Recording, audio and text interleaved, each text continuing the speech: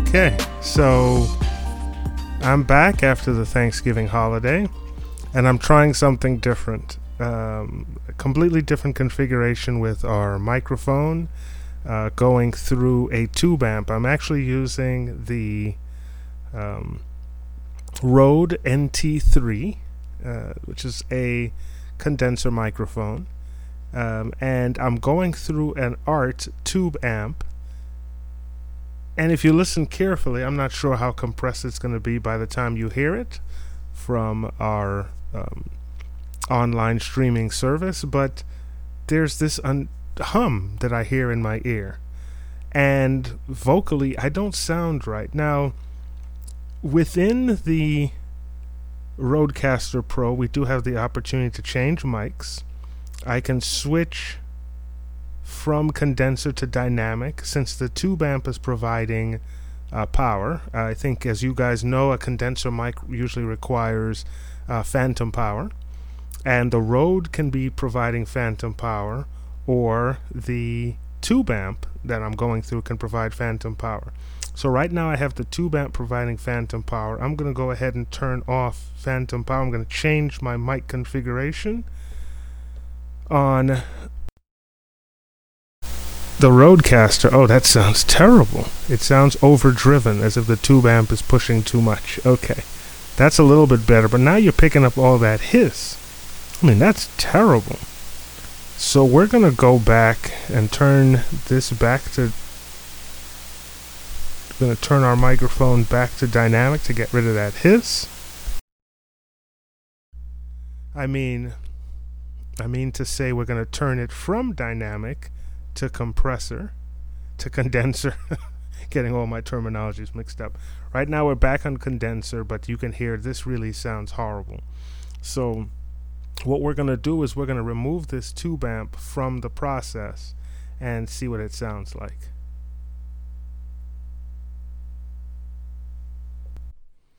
Alright, so we're back to normal. So it's quite apparent that there's something odd going on with this tube amp. As I said, this is an ART Tube MP Studio. That's the model, the make and model name, and it gives off a nasty hum. I'm not quite sure why. There's a couple of different options on it that we can test out, so maybe I'll test that out another time and come back to it. But even using this NT3, I'm using a pretty inadequate set of headphones, so I hope this sounds better by the time you get it. According to these headphones, my voice sounds flat and uninspired. I don't think I feel flat and uninspired today, but vocally that's what it sounds like. Anyway, let's get back into the show and talk about what we came to talk about. We've just come off the Thanksgiving holiday. I have much to be thankful for. Thanks to God for everything. Just being able to have a podcast and being able to produce content every now and again. It's good, and I'm thankful for that. There's a whole host of other things, life, health, and strength. And I have to remember that being thankful shouldn't just happen on Thanksgiving Day, but should be an all-year thing. Now, just like Christmas, Thanksgiving has now been a little bit co-opted with Black Friday, Black Thursday night, Cyber Monday, Cyber Week. All these things have sort of co-opted Thanksgiving to the point that people don't even finish dinner anymore. They're heading right out to the stores for purchases. And I've already heard a report that on Black Friday, it was a couple of $1 billion in online sales. And I'm curious as to what you purchased. I did purchase a couple of things on Cyber Monday. Nothing too fancy. I'm trying not to make a ton of purchases this year. But we recently shot an interview, a testimonial series, and we were going after a certain look. And I realized that the equipment we had a backdrop, but I bought a backdrop, and the backdrop was too small for what we wanted to do. We needed to cover a lot more area. And then our backdrop stand was a bit flimsy, so we went ahead and bought a new backdrop. And we're going to get a new muslin I'm going to try one more time with green screen. That's a whole other issue, but we are doing a muslin. We have to purchase one of those. So we got a backdrop that was on sale from one of the major stores in the country. I'm not going to say their name. They don't sponsor us. And we also bought a couple of smaller pieces of equipment and one larger piece that we'll get into on another episode. But right now, I want to talk about what makes for a good deal. A lot of things that I saw advertised didn't really seem like great deals, you know. Maybe $30 off, maybe $40 off. Then they're talking about thousands of dollars, and you're taking off 1%. It's not that great a deal.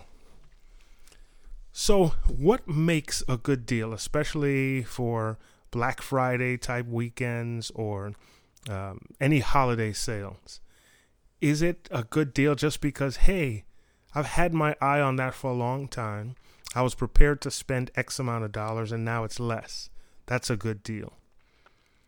What about things like gift cards? $100 gift cards for $90. Is that a good deal? It's really free money, and that value is already established. You know it's worth $100, and you're only paying $90. Sometimes you're only paying $80. Those have to be good deals. It's free money. So gift cards, we can admit, are great deals right off the top. But what about equipment? What about televisions? Televisions used to be the huge thing on Black Friday, getting flat screens for hundreds of dollars off.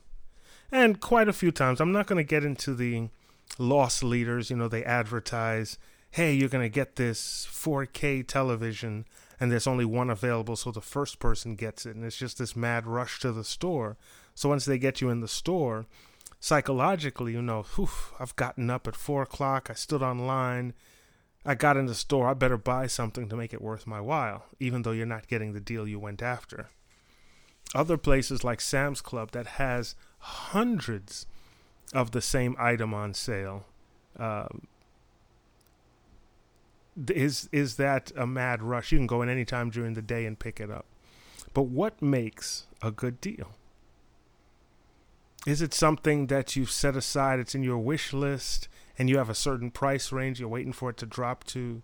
And the thing about Cyber Monday or Black Friday sales is you don't always know what's going to go on sale.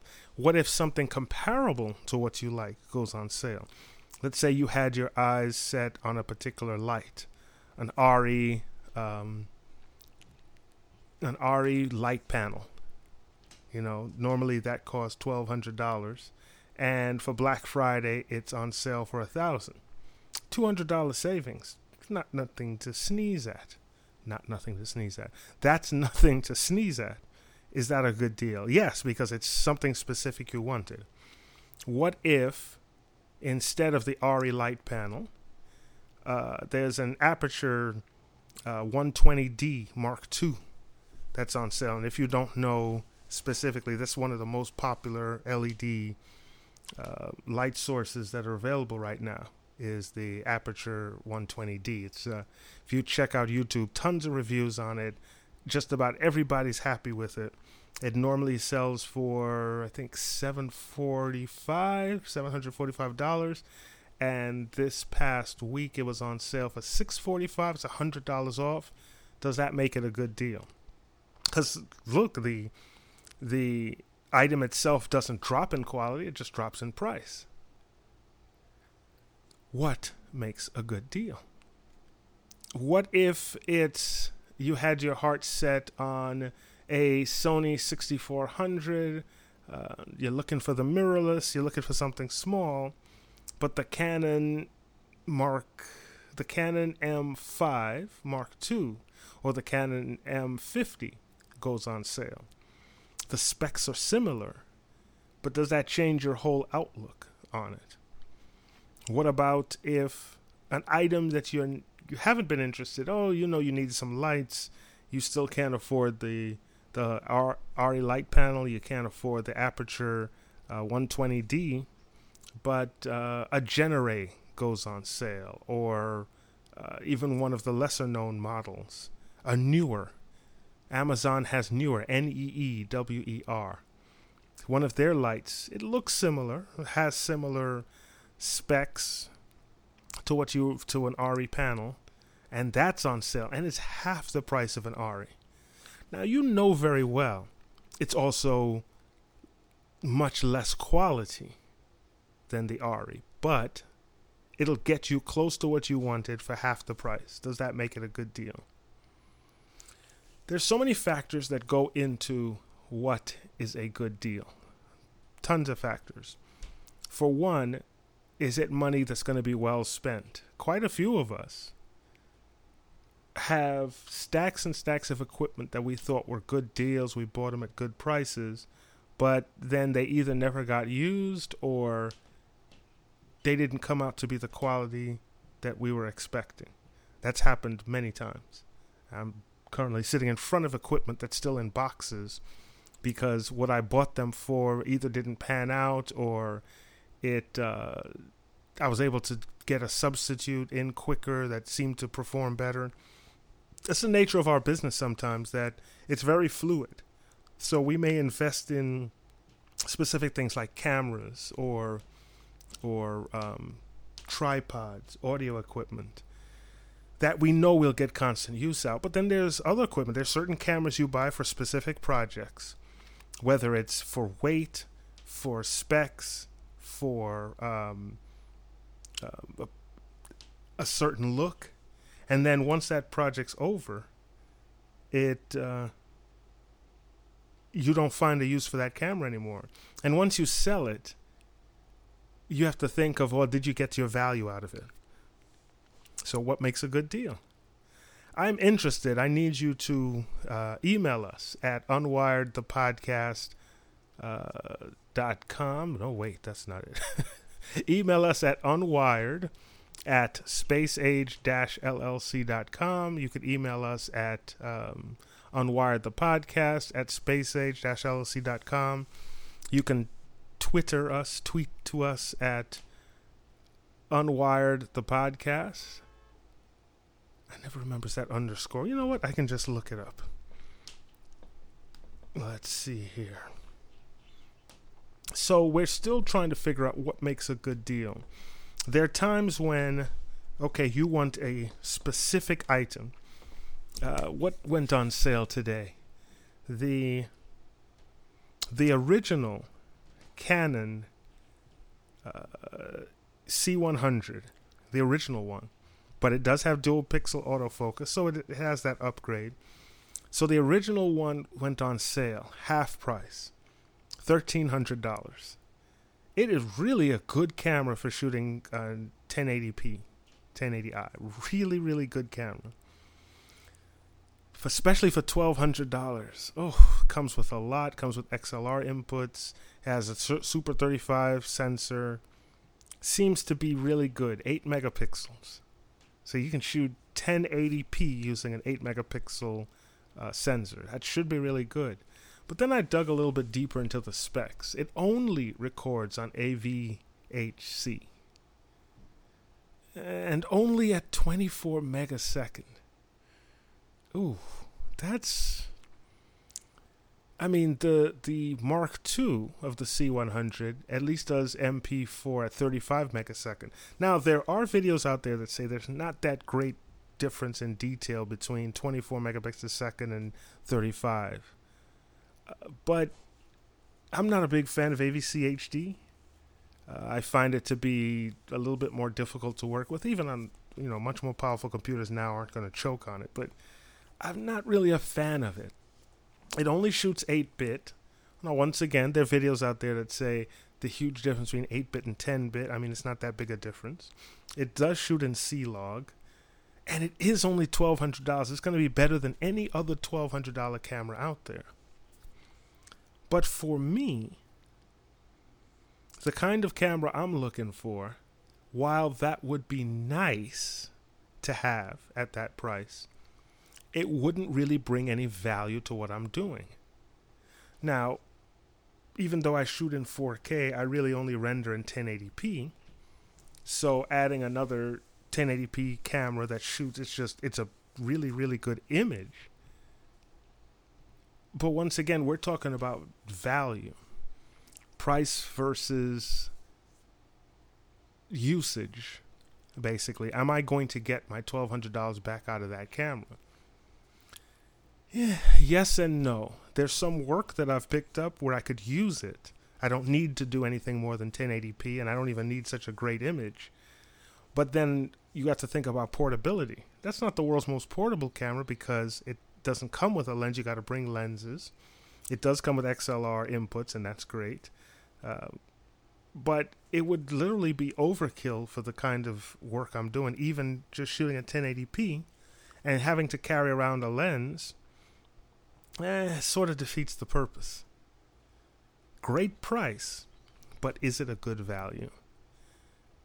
Now, if you're just getting started and you want to shoot some short stuff and you're working in low light, I mean, it's phenomenal. It goes up to ISO, what is it, 512,000? I mean, come on. So if you're just getting started and you have a couple of EF lenses already, you're good. You're good to go. That might be good. If you just need to add a 1080p B-roll camera, I think that's a good value. But you have to realize, are you going to get your money out of it? And at what cost? At what cost are you going to make your money? What do you have to rig it up? Remember, when I got my Pocket 4K, it was around that same price, $1,200, $1,300. And the image that you can get out of the Pocket 4K at that price is amazing. But as I started to use it and have to add things to it to get it to do what I want to do, and I realized it didn't really work with my workflow, and then it sort of lost its luster, and it turned out it wasn't worth that price. Great price, but the value wasn't there. So I was able to sell it.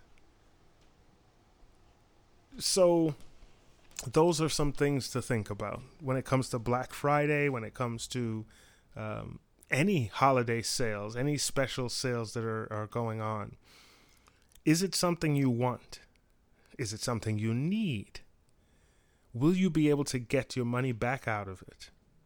Now, there's certain things that we buy just for entertainment's sake only, and it's hard to quantify. But if you're happy with your purchase and you're actually able to use it, then you can eventually get your money out of it. But if it's something that it turns out you're not happy with, it doesn't matter if you spent $20 for it. If you're not happy with it, it's a waste of money. It doesn't matter if you saved $1,000. If you say, oh, here's a good example.